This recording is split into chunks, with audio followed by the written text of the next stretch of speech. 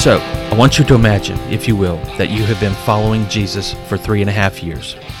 You've seen him arrested, crucified, buried, and he's risen, and he's spent the last 40 days with you. Now he's telling you he's fixing to go back to heaven, and he gives you one last command. He tells you to go. Hello, I'm Ryan Hare, and welcome to the 318 Project. This is episode 2, and we will be discussing fulfilling the Great Commission.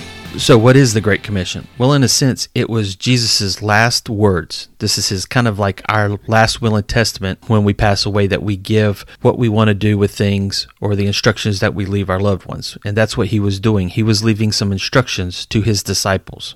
So what were those instructions?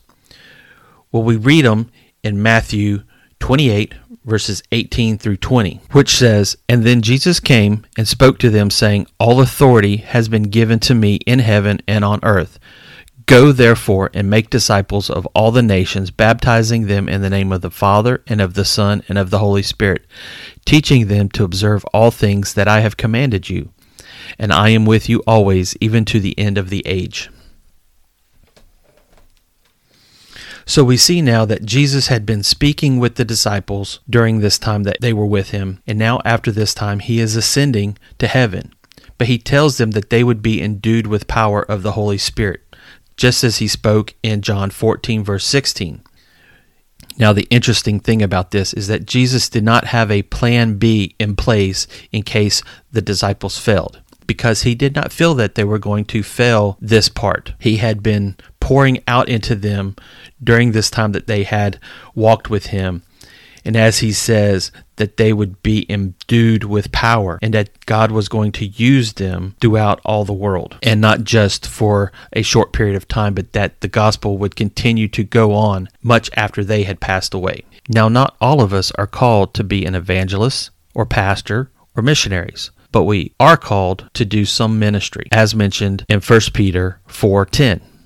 Now the questions that we should ask is where, among whom, and doing what. If anything, we should be able to disciple in our homes with our families and our spouses and our children. We can do that by leading as an example, times of devotion and prayer, and just being a godly example in front of them. But then we go out from there to our neighbors, our co-workers, other family members, other friends throughout the community and all that. We are to go to the person next door or halfway around the world. Now, a quote from Glenn Schaefer says, "The driving force for the Great Commission springs from the heart of God," John 3:16. The disciples were sent out to accomplish what God had started in the sending of his Son, as in John 20:21. The Great Commission was accomplished through witnessing, as in Acts 1:8, with preaching, as in Mark 16, verse 15, in baptizing, as we see an example of Philip and the eunuch in Acts chapter 8, verses 35 through 40, and in teaching, as is said in Matthew 28:20. We are to replicate ourselves in the lives of those who respond to the good news or the gospel, and the Holy Spirit empowers us through those who witness. It is to be shared with all people, for all who have sinned, Romans 3:23. And again, that was a quote from Glenn Schaefer. Well, we see here that it is a command, a charge.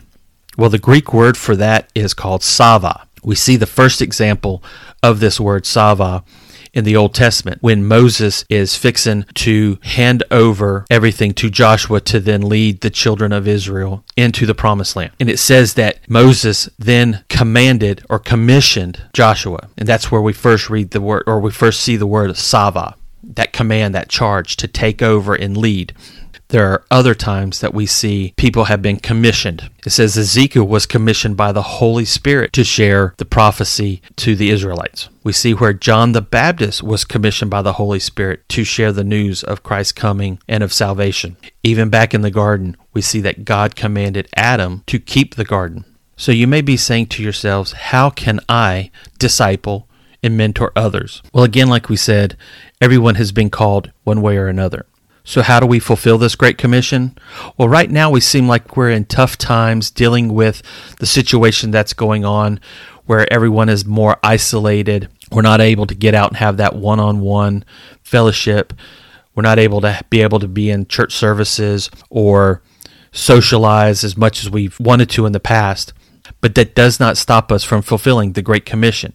There are other ways for us to fulfill that Great Commission through social media, through these podcasts, through video conferencings, but it starts first at home with us taking that time to be the leader of our homes with our spouses, with our children, that we can lead by example, and taking that time of being the leaders to have devotions, have prayer. We look at the disciples and we see how they were faced with situations that took them outside of their norm. They were just happy being where they were, that they had walked with Jesus, and now they were being challenged. But not only that, they were being persecuted. Now, we may not be facing the challenges that the disciples faced of being persecuted, but we are still challenged to take the gospel where we can. We see how the disciples had kind of followed Jesus, but they had still stayed in an isolated area that they did not travel out of. Most people during the life of Christ, when they traveled, they never traveled more than a few miles, maybe 30 miles at most. But we see where Jesus traveled from Nazareth to Capernaum, along the Sea of Galilee, down to the Dead Sea, at Bethany, at Hebron, and then into Jerusalem. Now, these distances did vary. Now, for Jesus, the distance from Jerusalem to Nazareth was 70 miles, and from Jerusalem to Capernaum was 90 miles. So that was 2 to 3 times further than most people would travel at the most in their life. But now we see here that Jesus has challenged the disciples to take the gospel to Jerusalem. Now, this was that central location where they were at, in Jerusalem, to share that gospel. And that's what we should first start to do. We should share the gospel where we're at, where we are locally. Starts in our homes, then in our neighborhoods, then in our communities, and in our city, in our county. But then it takes it to the next area. It says then into Judea, which was that region that Jerusalem was in.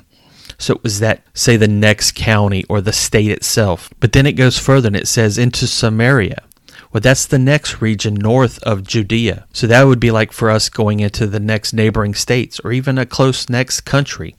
We're still close enough to home, but we're still going out from where we are. Now, granted, today we're able to travel further than they were then. 30 miles to them back then would take 2 or 3 days, maybe even more. Today, for us, 30 miles is getting in your car and going just across town or wherever it may be, and it takes you 30 to 45 minutes to get there. But what Jesus was challenging them to do was to get outside of their comfort zone and go and share as far as they could. Now, it's easy to sit there and say, I'll go and I'll do, but if we get in that comfort zone, we really don't want to go and extend ourselves. But that's what happened with the disciples.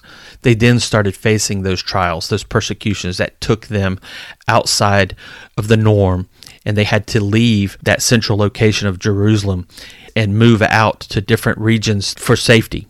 But during that time of safety, that then allowed them to then share the gospel into other regions. Now, at this point, the gospel no longer became a centripetal force, but a centrifugal force. No longer was it them coming to us, but now it is us going to them. Now, a centripetal force is that force that just keeps you going in a circle, kind of like a tetherball, or as we see planets that orbit the sun. It's just that circular motion.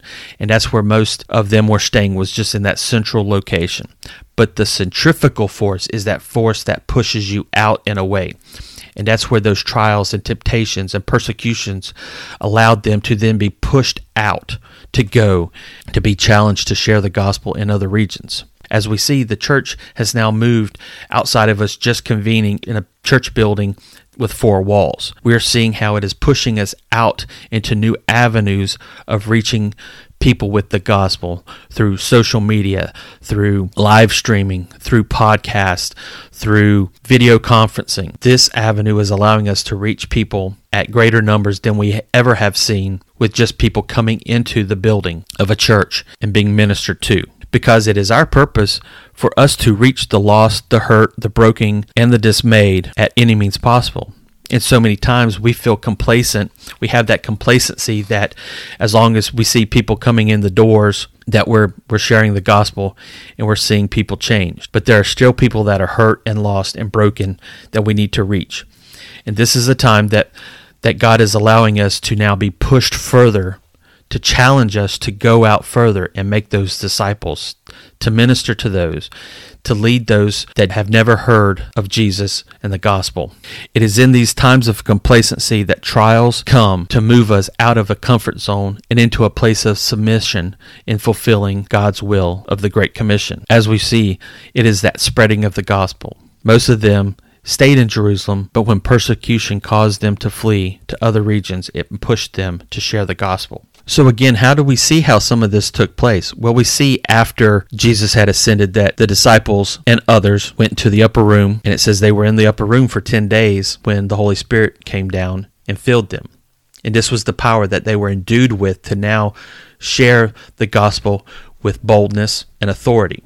As we see in Peter, after this time that he then shares the gospel, and we see 3,000 that are saved at that moment. This is the same Peter that we see had denied Christ earlier. But it goes from there because now we see how the disciples are being used. But it also then allowed them to then pass off some responsibilities to others that were coming up under them. And one of those that we see was Stephen. How Stephen was then instructed to help take care of the orphans and the widows. And during this time, he was still a part of those disciples. Now, it is in that time that Stephen is taken into custody, and he tells them and he shares his testimony and the gospel with them. And it's during this time that it leads him to being stoned. But who was there at that time that heard it? We see it was Saul. This is the same Saul who was then converted and changed his name to Paul and then started ministering to those in other regions. He took the gospel again even further than some of the original disciples because he wasn't just reaching the Jewish people. He was now reaching those Gentiles, those in other regions, where he took the gospel into Ephesus, which was now 600 miles away from Jerusalem. He went to Corinth, which was 800 miles. He took it to Antioch, which was 300 miles. And then finally he goes to Rome, which was 1,400 miles from Jerusalem. Again, it's now reaching even further with the gospel and reaching not just the Jewish people, but now the Gentiles and all those other regions around the world. Now we see how the gospel now spreads through all that area, and it has continued to spread throughout the world. We even see how Paul speaks of the gospel being heard around the world in Romans 1:8 and in Colossians 1 verse 6. But it is about being missional minded, and that is sharing the gospel. The churches that focused on living in a missional way must remember that we are called to reach people where the gospel is not by any means possible. And we're seeing that. We're reaching people at new heights and at new ways that have never been seen before.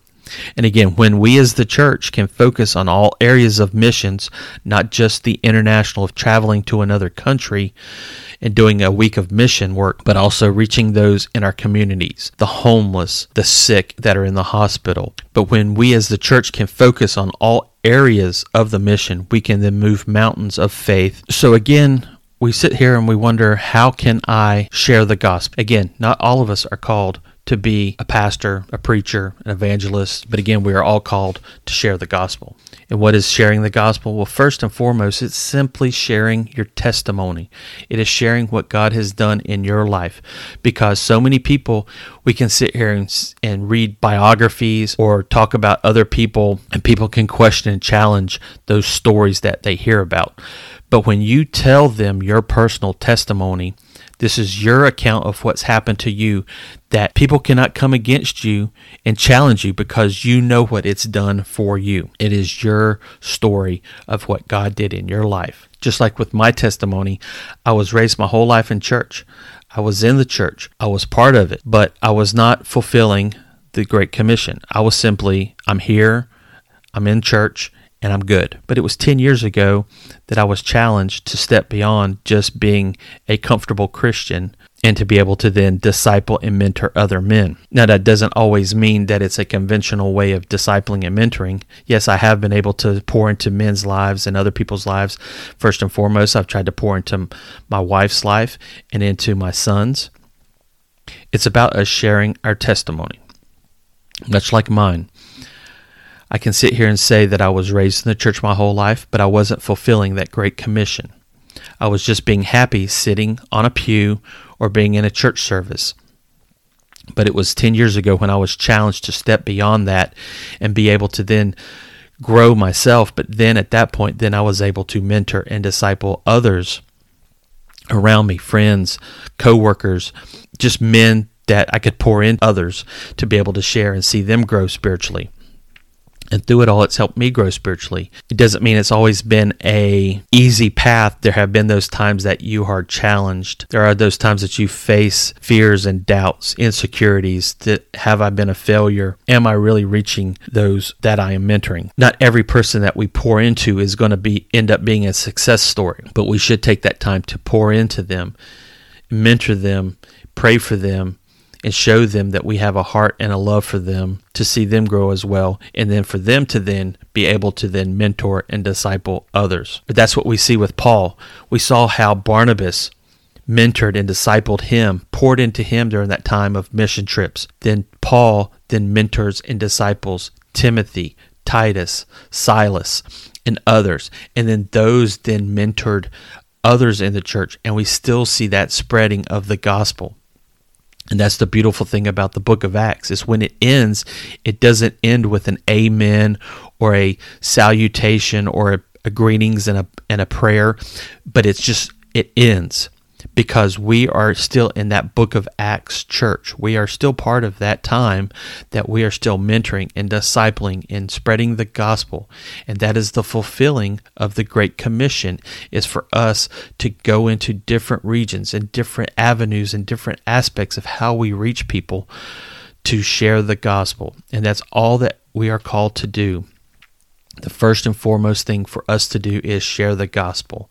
Share what God has done in your life, in sharing your testimony to be a blessing and an outreach to others. Yes, we are going to face persecution. We may face ridicule. We may get backlash.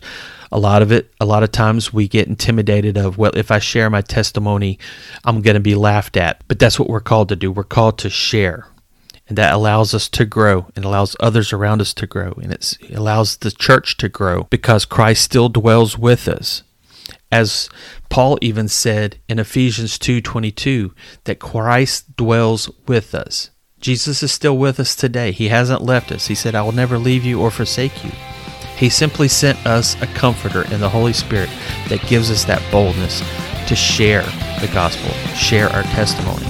So guys, I want to thank you for joining me on this episode of the 318 Project and our discussion on fulfilling the Great Commission. And remember, if you follow us on iTunes, Spotify, Google Podcast, iHeartRadio, or TuneIn, be sure to like it, subscribe to it, and then leave a comment. God bless. Have a great day, and remember to let's keep building kingdom men.